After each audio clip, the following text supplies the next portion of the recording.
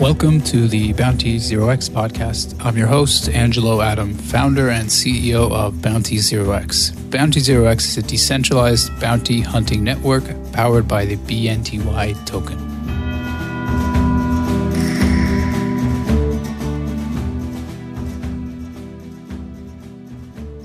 Today is August 22nd, 2019, and my guest on the show is Ada Xiao. Welcome to the podcast, Ada. Thank you for coming on. Thank you very much for having me here. So tell me about your role at Platon. What exactly do you do, and what is your title? So I'm the CSO, which stands for the Chief Strategic Officer of Platon. And sort of like in charge of a lot of things. For example, like it goes from, all the legal entity and legal work, and then to business expansion in, overseas in other countries. So I'm more sort of like in charge of the overseas area, and hence we are, having this conversation. Great. So before starting Platon, tell me a little bit about your professional experience and educational background. Okay, so it's kind of interesting how I got into this industry. I was from a purely finance background. I did my BA in Cambridge with economics degree, and then I was working in Hong Kong as well as in New York in like completely just finance firms. And then I did my MBA in Columbia in New York. It was like a great time. I met a lot of very interesting people, and that was in 2013 when I graduated from my MBA. And at that time, on Wall Street, they actually have like a buzzword which is called fintech, and that's when I got very interested in like this new technology and how you can change how the finance world actually functions. And I looked into P2P lending and crowdfunding as well as internet insurance. I actually worked in one of those internet insurance firms in China, and then eventually I landed a job in a venture capital, and it was in sort of investing in blockchain products in China, and that's how I got into this industry. And I came across this very amazing project called Platon, and it's dedicated to solve the privacy issues that decentralized network is facing right now. So I thought it was quite intriguing, and that's when I decided that I want to join this project and see how it pans out. Yeah. So what year was that when you joined? Was it around 2018 or before, or how long ago was that?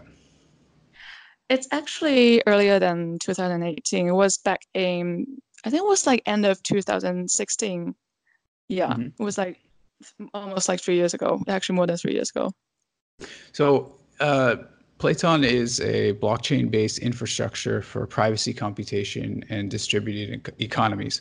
So that is kind of a complex and I guess a complicated description of what your product and what you work on. So how would you describe that in I guess more simple and straightforward terms? So tell me what you guys work on a day-to-day basis. Right, absolutely. I guess like I want to start with explaining the two most imminent problems that we think today's decentralized network, i.e. blockchain, is actually facing. One would be the scalability issues, and as I know, there are a lot of projects out there who are trying to solve this problem in like different ways, different approaches. And then the second one would be privacy problem. So basically, what Platon's trying to do, Platon is focusing on solving the privacy issue. And with, we are adopting various cryptographic algorithms. So basically encryption and decryption and, algorithms which can make sure that we can make sure the data is well encrypted before it's shared or used for any collaborative computations. And all the encryption will happen off-chain, and then the desired outcome will actually recorded on-chain to ensure its authenticity. And that's our approach to the privacy problem. And as for the scalability problem, we're also trying to solve that because we have, commercial clients who are worried about the efficiency of using a decentralized network. And the approach that we adopt was this mechanism, this technology called verifiable computation. And what it stands for is that, the traditional old ways, if you want to reach a consensus in a decentralized network, basically, it required all the nodes to run the same computation repetitively. So that slowed down the whole process. However, with the verifiable computation, only one or a few selected nodes will be running the computation, and then a short proof will be generated. All the other nodes will only need to verify this short proof to reach a consensus. So that greatly, enhance the performance and the time that's required to do the entire calculation. Mhm. And so I'm not sure if I explain it in, easy to Yeah. understand the Yeah, background. that's very helpful. Thank you. So just to Okay. go back and just review some of the things you mentioned. So there's the scalability issue and the privacy issue. So just taking first the privacy issue. For example, there are some of the main blockchains that are the most well-known blockchains today, like Bitcoin and Ethereum. All of the transactions are public, so that you can go to Blockchain Explorer for Ethereum and you can view all of the transactions that are included in each block. And likewise with Bitcoin, you can see all the transactions, who it was sent from and who it was sent to, the amount that was sent, the amount of Bitcoins in each transaction in each block. And then there are other blockchains, like, for example, Zcash, and which is one of the other popular blockchains, but it is known as being private, where all of the transactions are encrypted with, I think, like a zero knowledge proof, where you can view the blockchain explorer, but none of the transactions are visible to third parties. So what you're saying is that the Plyton blockchain is more like Zcash in that only the transactions are private, except for those entities which have the cryptographic, I guess, proof required to view any of the given transactions. Right. I guess like we're kind of similar, but a little bit different. I guess the whole privacy issue is quite a like a big topic, and there are different ways to ensure part of the privacy is not exposed when it should not be. And for Zcash, we're also working on something that's sort of kind of similar to zero knowledge proof, and that's I think that's dedicated to make sure that the transaction and will remain anonymous, and then the whole transaction will not be exposed on chain. So that's basically trying to make sure that the privacy of the transaction is well protected. And that's one thing we're also doing right now as well. And we're working with some financial firms who really care about not exposing their transactions while collaborating with other firms. And then there's like another thing that we're working on right now, which is not exactly the same as zero knowledge proof. It's called multi-party computation. And that's basically a very big concept. What it meant is that we have multiple parties and multiple, organizations, and we want to collaborate, and we want to compute one outcome using all our data. And then the outcome will be beneficial for all of us, but then not a single one of us want to review our original data. With the traditional centralized way, it's actually kind of hard because you have to trust the third party, the centralized third party, and usually it's not exactly very trustworthy. So that I think it was back in 1980s, a professor came out and then proposed this concept of multi-party computation, and it's trying to achieve a state where like all data can be encrypted before it's shared or used for any collaboration, so that only the outcome is revealed to all of us, and we can make sure our data is never leaked, but then still get the final outcome that we all desire. And to actually achieve that, there are multiple different schools of thoughts and different techniques, including gobble circuit, secret sharing, homomorphic encryption, etc., etc. And those are like different cryptographic algorithms, and we are working on those as well.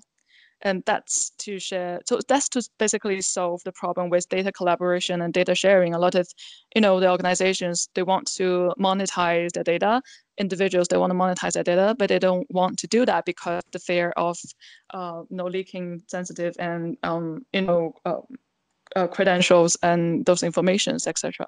So that's Yes. the Yeah, there's a clear business case for privacy in blockchains, and as you mentioned, banks and other financial services have a requirement that in order to use this technology, to transfer funds from various parties, and for other financial related use cases, they need to have the ability for the transactions and data to be shared privately and cryptographically secure in a secure manner. So I want to move on to the scalability issue, because you mentioned there were two things: the privacy thing and then the scalability thing. So with scalability, there seems to always be this trade-off between decentralization, so in a case where all of the nodes in the network process all of the transaction for any given block, and then on the other hand, centralization and the ability to increase the number of transactions per section, per block or per second. And so you have some of these other blockchains which are processing, more than Ethereum's like 20 transactions per second, but at the cost of decreased efficiency and decreased decentralization. So there seems to be this trade-off. And so what, for example, Ethereum is working on in their Ethereum 2.0 is this concept of sharding transactions, so that not all of the transactions that occur in each block are processed by each miner or each staker. But it seems like the consensus mechanism and the way that you have structured the network is such that not all of the nodes need to process all the transactions. So you're able to achieve a higher transaction volume. So what is currently the number of transactions that you're able to process per second, or what are some of the performance metrics of the current version of your testnet? Mm-hmm. Right. So I guess like it really depends on the scenarios and use cases.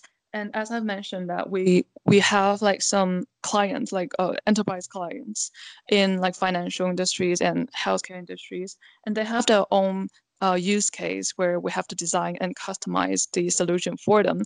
And some of them, they have like very complicated algorithms and formulas that we have to take into account. And some of them, they just have like so many nodes and so many parties to participate in one calculation. So I guess like at least for my understanding, for an enterprise solution, if we were only looking at the TPS, then it really varies. It depends on how complicated like the whole structure and the business flow is.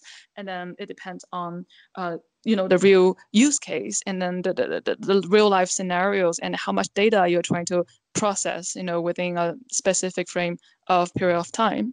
So that kind of varies, because if you have like only two nodes and then the calculation is very simple, then the TPS will go really high.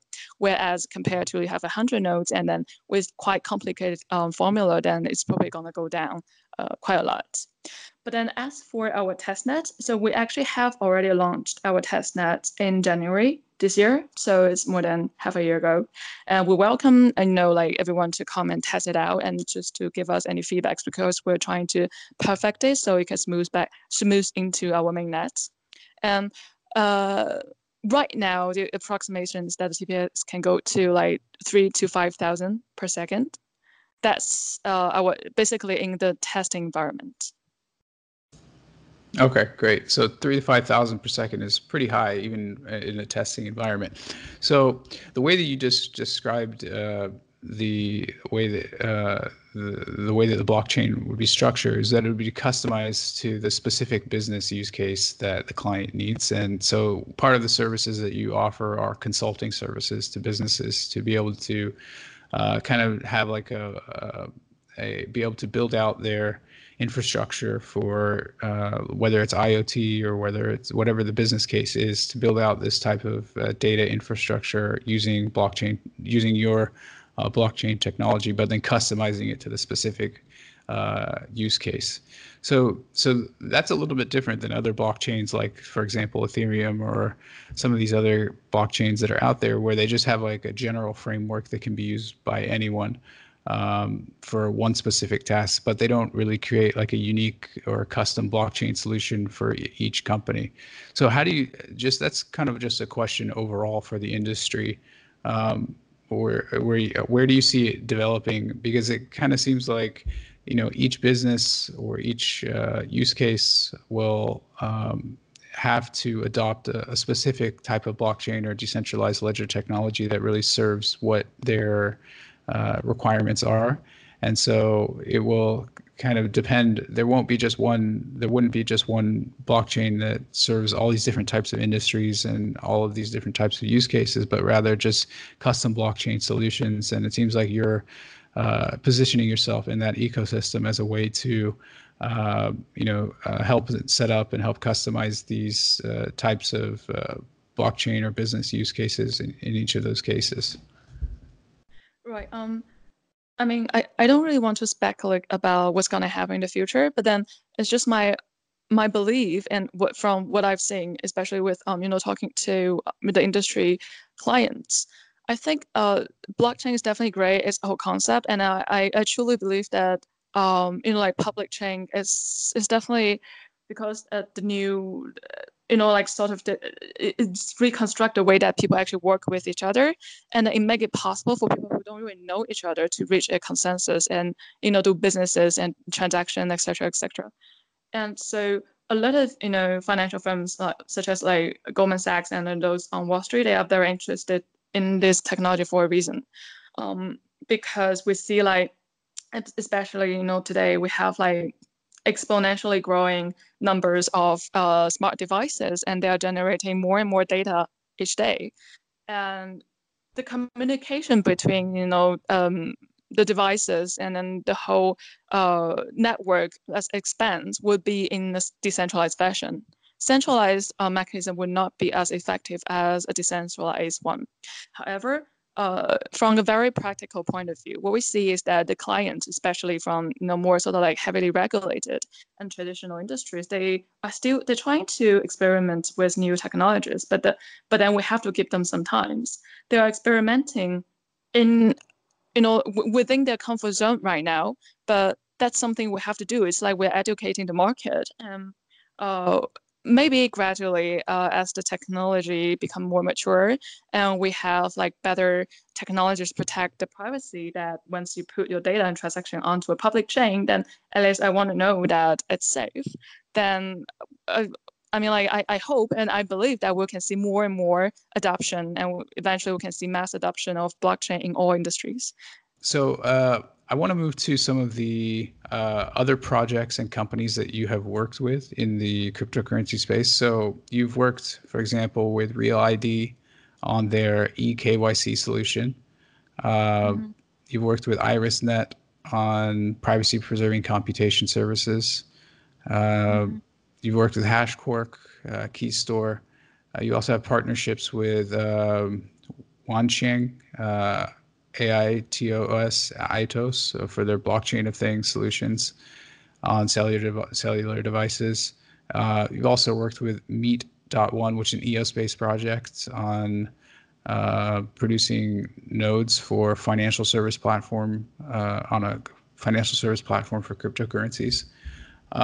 So it seems like since you're still on testnet, but you still have developed partnerships and worked with a number of companies in the cryptocurrency space. What is your strategy with onboarding new partners and clients, and how do you, from your perspective, how do you, build trust in the cryptocurrency industry, and what type of partnerships are you looking for potential clients for your company? Mm-hmm. Right. So most of the partners that you mentioned that we're working with right now, we are trying to build and provide off-chain privacy preserving services for them. So we can work with other public chains, no problem, because the strength and our main focus is at off-chain cryptography algorithms that we use for privacy preserving, for just preserving the privacy of the data and informations and so on and so forth. So we did actually have a lot of partners even before the launch of our mainnet, because we do have, kind of like more mature sort of like solutions to, tailor to their needs to protect privacy on their own networks. So that's what we're working with them right now. And as for like the bigger projects that we're working with, I guess like the smart city in Hangzhou, and we're working with Wanxiang on that. It's one of the biggest project we're working on right now because we're building the infrastructure for them. We're using our own blockchain as the backbone that the city is going to be built up on. Um, I guess like it's really hard to say which industry we're focusing on because we're working with the financial industry and healthcare industry and logistics as well, because those industries have a lot of data. They have gigantic amount of data. However, they are very heavily regulated and they care about their privacy a lot. So they are looking for solutions to better collaborate in a decentralized fashion, but however, can protect the privacy of their sensitive data. So I guess that's kind of the profile of the clients that we are looking for, and that's really need our technology to solve the pain points at least like for now.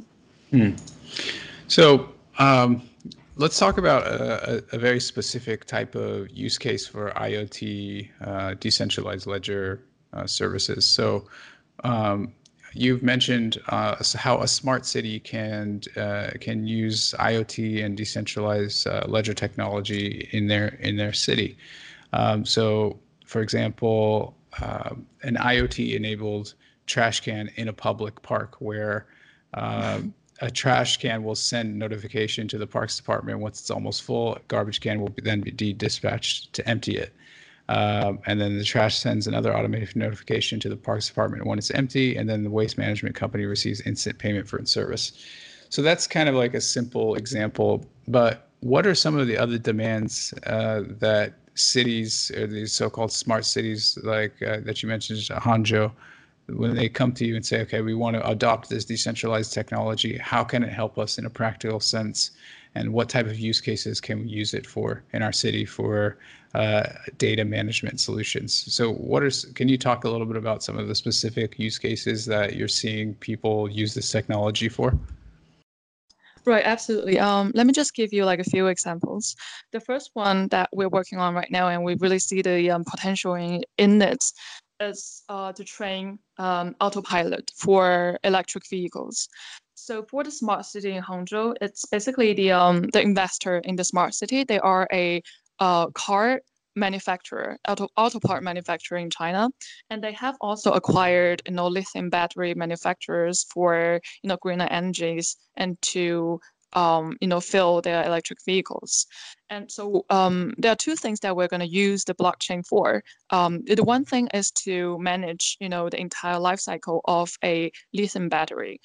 As you know, the lithium battery can be used for cars first, but then once it's retired, it still have energy left in it. So we can track the whole life cycle of the battery, and so that we can make sure that we know when we can replace that battery and use it for, some scenarios which require less energy and less power, so that we don't waste any energy, so to speak.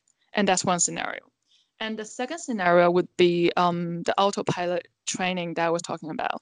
So, like for Tesla and a lot of the EV companies, they're trying to train the autopilot so that, driverless cars can be mass produced and for our daily life. And so, but then, however, all the algorithms need to be trained by, like massive amount of data, just make sure that it doesn't have any error and cause any casualty. So we will be collecting a lot of data from, driving behaviors in the city. And so that we can use those data, the historical data, to actually better train the auto driving algorithms. And of course, a lot of people will be concerned about the privacy issues, like, oh, you are tracking my driving behaviors and you're recording all the data on a blockchain. And that's why we really need this privacy preserving technology to make sure that, okay, we are managing your data to better serve you, but then we promise that we're not gonna do that at the cost of anyone's privacy.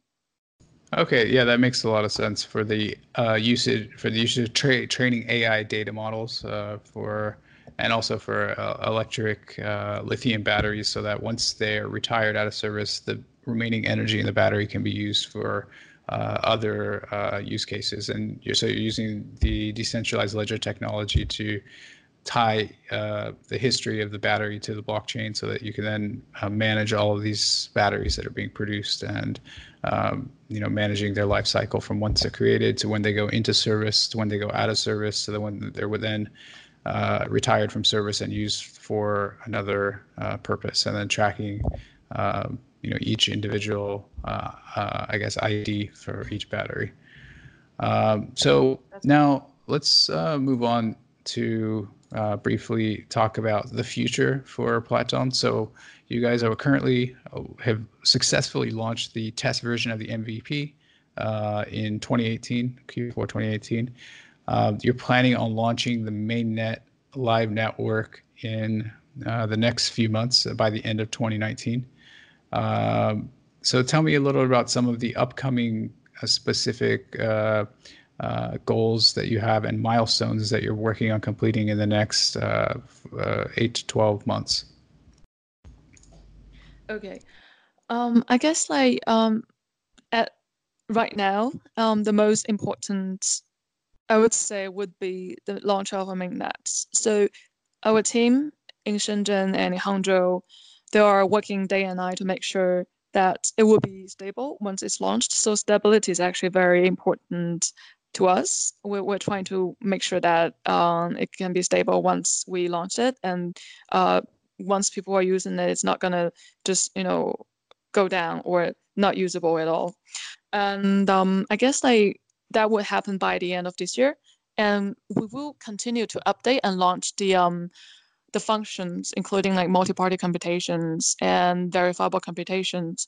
We will be updating those, upgrading those throughout the next year in 2020.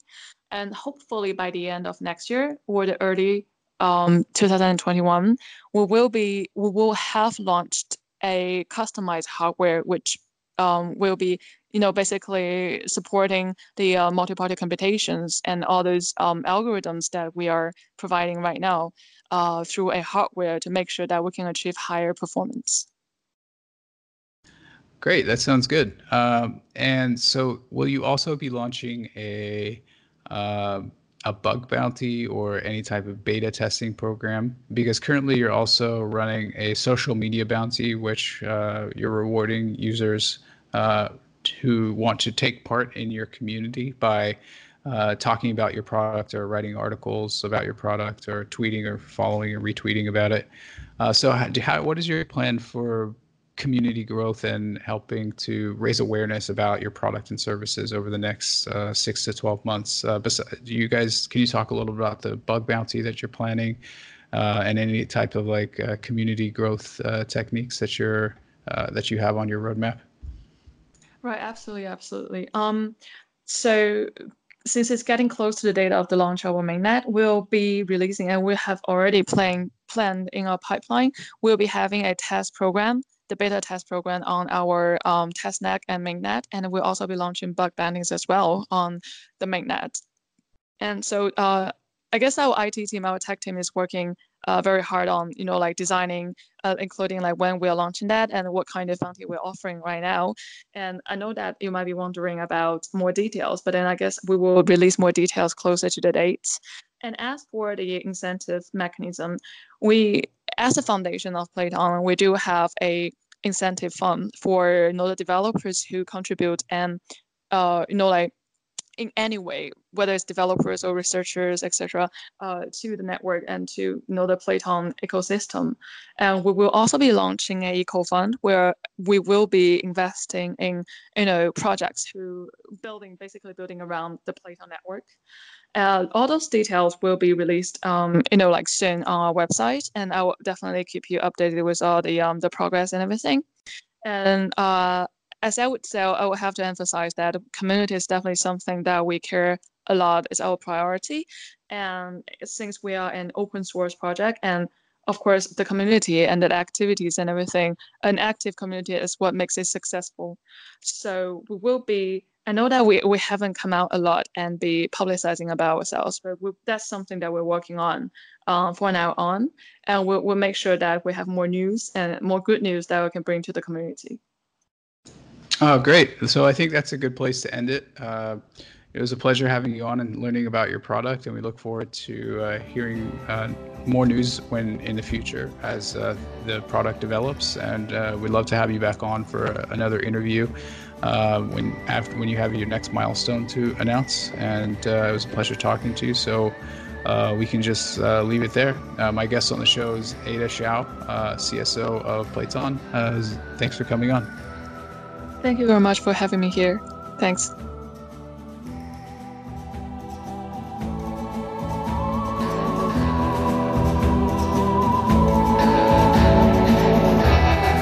Thanks for listening to another episode of the Bounty Zero X podcast. Please remember to subscribe to our podcast below. Check out bountyzerox.io, the #1 bounty hunting platform where you can complete work and earn cryptocurrency. Please consult your professional financial investment and tax advisors before making any investment in initial coin offerings. Bounty Zero X does not provide investment or financial advice and does not endorse or recommend investment in any ICOs advertised on the Bounty Zero X podcast or website.